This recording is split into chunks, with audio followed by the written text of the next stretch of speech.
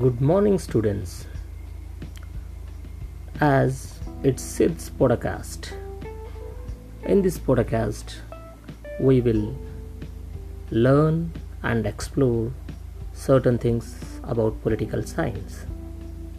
Majorly, we're going to discuss the growth of political science. Since we are students of political science, it is a necessity for all of us that how this subject has evolved. As we have seen and we know that Aristotle tells us that he who is unable to live in society or who has no need because he is sufficient for himself must be either a beast or God. So it clearly simply means that man is a social animal. Man without society he cannot be or exist. So he is a community building animal. He cannot live outside the society for different reasons. No individual is self-sufficient, as we all know that he needs protection. He has economic, biological, religious, political needs. Thus, family come into existence. Man is not only a social animal but also a selfish being. He thinks first about his interests, then of his family, friends, and so on. Everyone wants more and more. The resources are limited, but the needs and desires of people are almost unlimited. The scarcity leads to conflicts, disorders, and chaos in the society. So it should be checked and stopped. For this purpose, some conventions and customs were developed. By the passage of time, they were found to be inadequate. So people thought of constituting a state. The subject that is studied about state is called politics. So politics has evolved from different subjects like history, ethics, law, economics, etc. Its beginning could be seen in ancient Greece. People then were living in city-states. The subject which dealt with the functions, organization, etc. of city-state was called politics. Once again, Aristotle said was the first writer to use the term politics, so he is called the father of politics. Ancient Rome also contributed to growth of politics. So in order to understand politics, we should be able to know what is Greek city-state or polis. So Greeks were secular and open-minded people. They had a great passion for criticism and terrible hatred for loose thinking. They gave supreme place for the individual. Greek society then consisted of free men and slaves. Slaves performed all work for free men. So free men should found or have a lot of time to study about state, nature, etc. Political thought as we understand it today was the invention of Greeks. It was much influenced by polis, that is, the city-states. So let us now in detail study what city-state means. In ancient Greece, 5th century BC, people lived in city-states. City-states were much more than a city and a great deal more than a state, said Weber. They were small both in area and population. Greek called them polis. People with common ancestry lived in them. Generally, a city-state contained 20,000 people, but Athens had about 2.5 lakhs of people.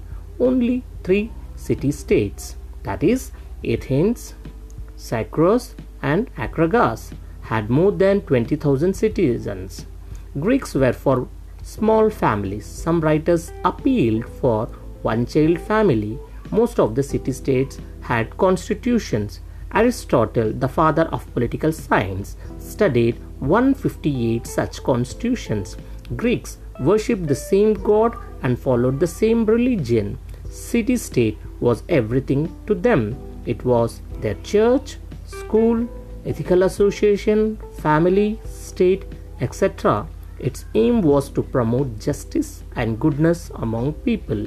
It was regarded as a supreme association. The subject that was studied about polis was known as politics. It was known as a master science. During those times, the relationship between the people and the city state was very intimate. People believed that they could attain their best selves only through city states. As for Barker, purpose of the state was not different from the highest purpose of the individual. So, life from it was unthinkable to them. As Aristotle also said, a person who does not need a state must either be a god or beast, which we have already said. So, the ancient Greeks spent much of their time in the assembly or marketplace. For them, there was not much difference between their public and private lives. There was no functional differentiation at all. One could work as a soldier for some time and then as a judge for some other time. Aliens, women, slaves, etc. were not treated as citizens. So, during the Middle Age and modern age of politics, we can see that the politics became a part of religion, as is the state became a part of church. The king was made subordinate to the pope. Writers like Augustine argued that church represented the kingdom of God, while the state represented the kingdom of devil. Ideas like world unity, higher law, divine law, universal, and brotherhood gained ground. The Renaissance and the Reformation brought about a revolutionary change in the politics. Slowly, nation states became popular and strong monarchies were established. Pope and the Holy Roman Emperor lost their powers. Accordingly, Machiavelli in the 16th century separated religion from politics. From then onwards, the subject of politics had changed a lot. In modern times, the term political science appeared in 1880 in the All-American Universities catalog. The Columbian University Graduate Social Science faculty was formed then. Economics was regarded as a part of politics. The famous economist Adam Smith, in his book Wealth of Nations, said, "Political economy proposes to enrich the people and the sovereign."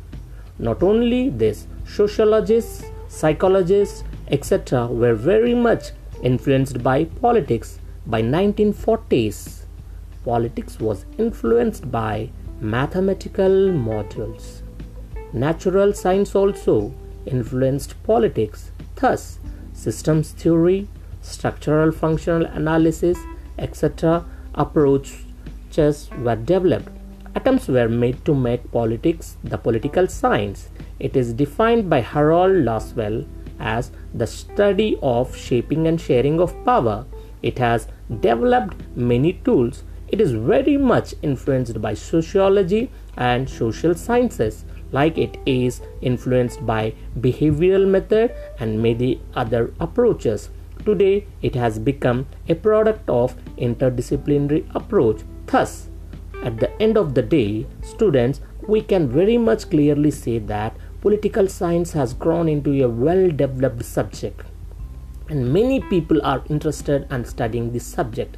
First, it was influenced by ethics, then by Christian theology, Darwin's theory of evolution, then industrialism, Marxist economic theory, sociology, etc. has given a new edge to the subject of political science. From the study of city-state, it has grown into a science of state. So, I believe that while concluding to you that political science has now become a tree and we are under the tree and we are enjoying the fruits of political science now.